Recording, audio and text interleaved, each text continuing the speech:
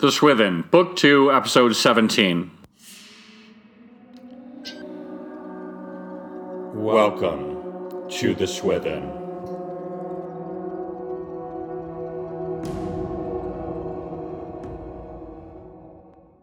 Greetings, folks. This is Scott Tellick, author of The Swithin, the series that tells the real legend of King Arthur and his buds in a series of epic fantasy novels, and in this very podcast.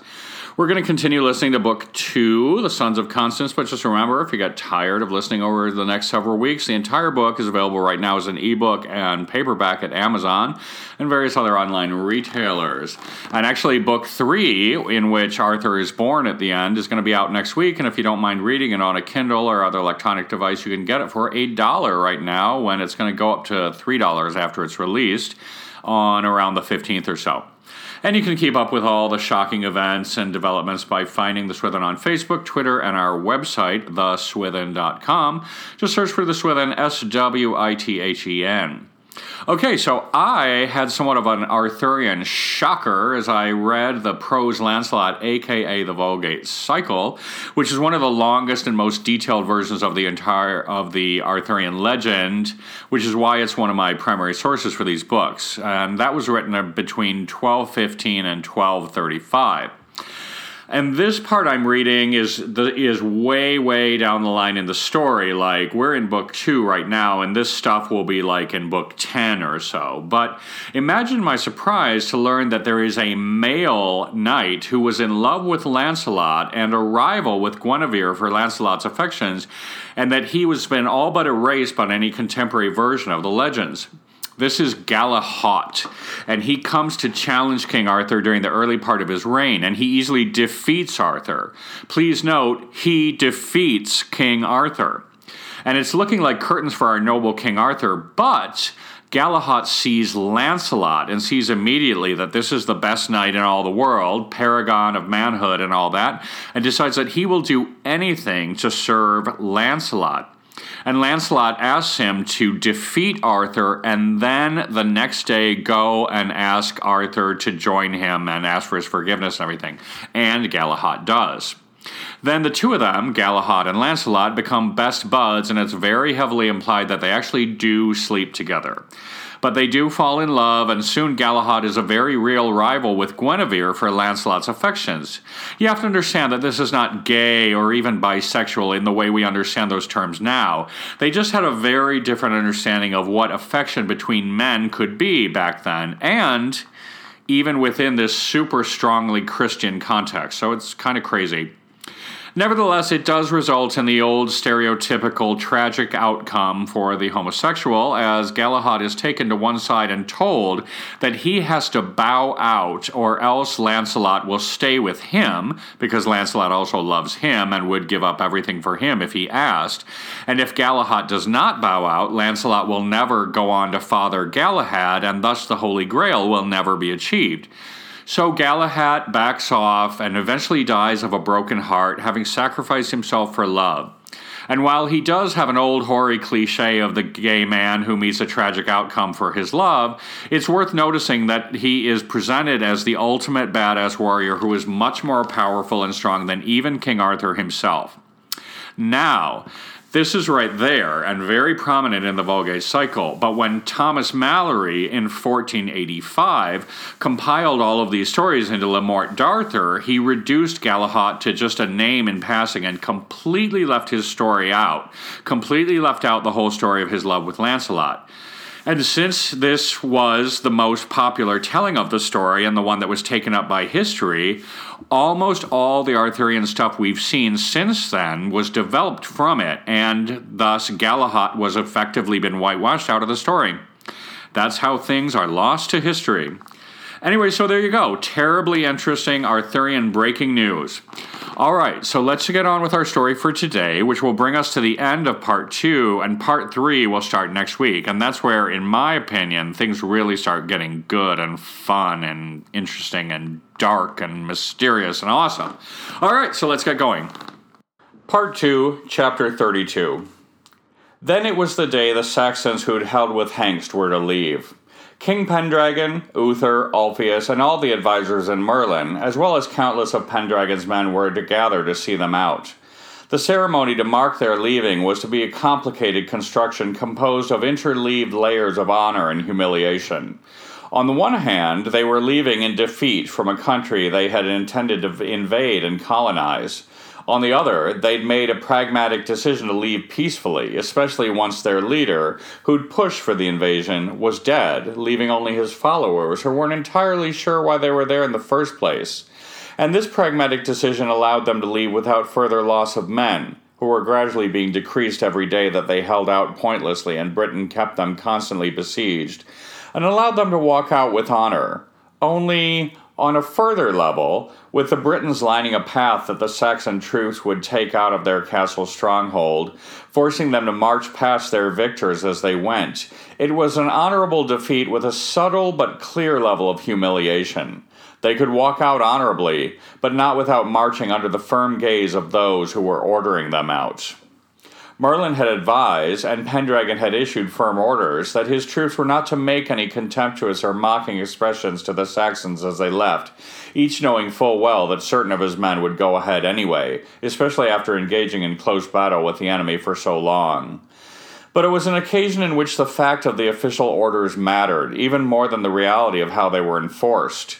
Merlin told Pendragon to convey to his men how a non-violent victory with honor could be even more satisfying than a simplistic killing of a foe, an idea which ran counter to the ideals the troops had ever been exposed to, although they were willing to try it out and see how it felt. On certain occasions such as this, a king is aware that the events of that day will be recorded and become part of history. As Pendragon dressed for the day, or more accurately, was dressed, although he was getting used to being alone while several servants hovered about him, his mind was both blank, as he knew there would be a certain amount of simply walking through the events of the day, and had a high awareness that numerous eyes would be on him, and his every movement and facial expression would be observed and parsed for any shades of meaning they might contain. It was to be a historic day, one that would alter the course of the country, and it would forever be known as one in which he presided over as king. It was, even before it happened, to be one of the most significant events in the reign of King Pendragon.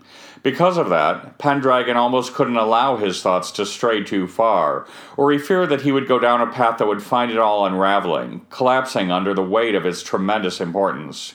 There would be a great deal of simply staring forward, not thinking anything, just allowing the day to pass without incident, and that, he told himself, was really the best thing he could do. When he thought about all the eyes that would be on him, or the incredible significance of the day, he started to quail inside, and the thought of sitting atop his horse for hours as the Saxons trudged past seemed like an onerous obligation he would have preferred not to endure.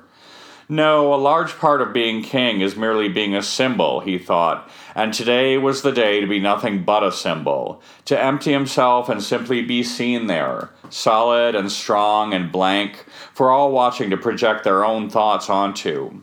He hadn't thought that he would ever become such a person. He honestly hadn't thought that being a king would be composed of so many of these absolutely bizarre moments. But he found himself there, at that time, preparing to make his big achievement for the day simply sitting regally atop a horse. Of course, his real achievement was the truce and the departure of the Saxons. That is what people would remember, and that is what history would record about that day. But it would be Pendragon's achievement, although it was Merlin's idea. Here was another area of thought that was best given a wide berth. Whose achievement was it? It would go down as Pendragon's, and all he had to do was keep quiet. It's not even like he was denying anyone rightful credit. That was the deal. Merlin had the brilliant idea, Pendragon carried it out, and got to accept credit for it. Those were, apparently, the terms of the advantage that he enjoyed with Merlin at his side. It was a great advantage, one that he could not be refused. With it, he looked forward to a long, successful, perhaps it was not too wild to think, incredibly successful kingship. He could go forward with his own ideas, but half of them, or more, would probably fail. Getting the Saxons to leave without further life lost on either side, that idea would never have originated with him. He simply never, ever would have thought about it, so trained as he had been his entire life for war. So, score one for Merlin. Pendragon had to know that if he'd followed his own wisdom, they would have been locked in endless war for all of the future that could be foreseen. He'd won by enacting Merlin's plan. This was how Pendragon's first great victory was also a bit of a private defeat. Not to mention that, in all the years he dreamed of returning home to claim his birthright, and all the time he looked forward to facing and surmounting the challenges that kingship would throw at him, he never once imagined that he would never have to do any of that, because his role would be primarily to be executor to someone else's ideas. Still, who could knowingly turn away from assured success? It was all too much to think about just then. Uther might tell him not to think about it at all. His younger brother was always exhorting him to think less and act more, for he did have a tendency to get mired in the intricacies of complex situations. Perhaps it didn't matter at all who really was running the country, and he did recognize it as the kind of thing that might drive him crazy. He put it out of his mind, and a few hours later was at the front of a line of his troops, sitting atop his horse, just beside Uther and Ulfius, each on their own horses. Across from them, about 30 feet away, was another line of his own men, and in between, an open path for the Saxons to begin their trek toward the sea and take departure from that country. They were in the wide valley near where Hanks had commandeered a large, heavily fortified castle and made it his stronghold. The castle loomed large and dark in the king's vision to the left. Straight ahead, a line of mountains that were topped in black rock, with a bright, vivid line of green grass that began 100 feet down from the ridge, and extended all through the valley in which the king and his men found themselves. Armies of Pendragon's men created a corridor leading from the castle on the left, extending to the king and past him, off about 400 feet to the right, toward Winchester and the sea. The day was cloudy, but not cold, although wet, so much of the green of the grass shone bright under the lowering skies, as though lit from beneath. There was a horn, and Pendragon could see some of his own men on horseback begin the procession from the castle. As the horses came slowly forward, behind them marched orderly lines of Saxon troops, in battalion after battalion, about 10 men across and 20 long, moving slowly down the open corridor toward the king. They would march past him and continue, both led and followed by his men until they reached the port. They had no need to fear any Saxon rebellion on the way, since they were not allowing the enemy to leave with their weapons or armor. When they reached the sea, they would board the very ships that Pendragon and his men had arrived on and take them back to Saxony. The first Saxon troops trudged by the king. He was interested to see how they would react, and saw that most of them kept their eyes directed downward and stepped forward mechanically as they walked out in defeat. He could see some of them looking up to scan the faces of the men alongside their procession, and a few of them gazed openly at the king as he passed. He sometimes returned their glances, seeing them angry or proudly defiant, or merely curious and exhausted by fighting. But for the most part they kept their eyes down, and the king offered them the dignity of keeping his own face blank and expressionless, ensuring their departure, but trying not to shame or embarrass them any more than they already would be. Then, at the front of the line of his own troops that faced him, he saw Merlin. He was directly across from him, and he stared at Pendragon so intently, with such a queer smile on his face, that it made the king very uncomfortable. He straightened to rigidity atop his steed and looked away immediately, made very self-conscious. Then he thought that might seem odd. He was friends with Merlin after all, and he turned his eyes back, expecting to wave hello at him, or maybe just nod? A wave somehow seemed undignified, but the wizard's eyes were trained on him with such an intense gaze, and at the same time seeming somehow not to see him, that Pendragon's eyes instinctively jumped away. He watched the lines of passing men as they approached, keeping his head angled a bit to the left to watch them, although he was still aware of Merlin out of the corner of his eye. Did the wizard mean to make him uncomfortable? Did he mean to, well, was he there, and so obvious, to hammer home that none of this was Pendragon's doing? No one had said that, obviously. No one but the king himself. But the presence of the wizard seemed to have some meaning, and it brought the king's mind right back to this line of thinking that morning. Could any of this be credited to him? when he could stand it no more, for he felt the gaze of the seer like a nagging, uncomfortable presence, like an insect on his arm. His eyes darted back to him and found him looking nearby, at Uther. But his eyes returned to the king at once, in such a way that it seemed that he heard the king's thoughts, and Pendragon had to realize, in a way he hadn't before, that Merlin was probably aware of every one of his thoughts. This made his skin crawl, to be honest.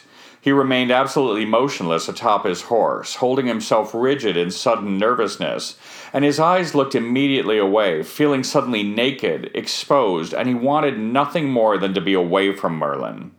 This was followed by the immediate and peerlessly unnerving realization that Merlin probably knew that too, and it came with a simple, singular impulse to flee.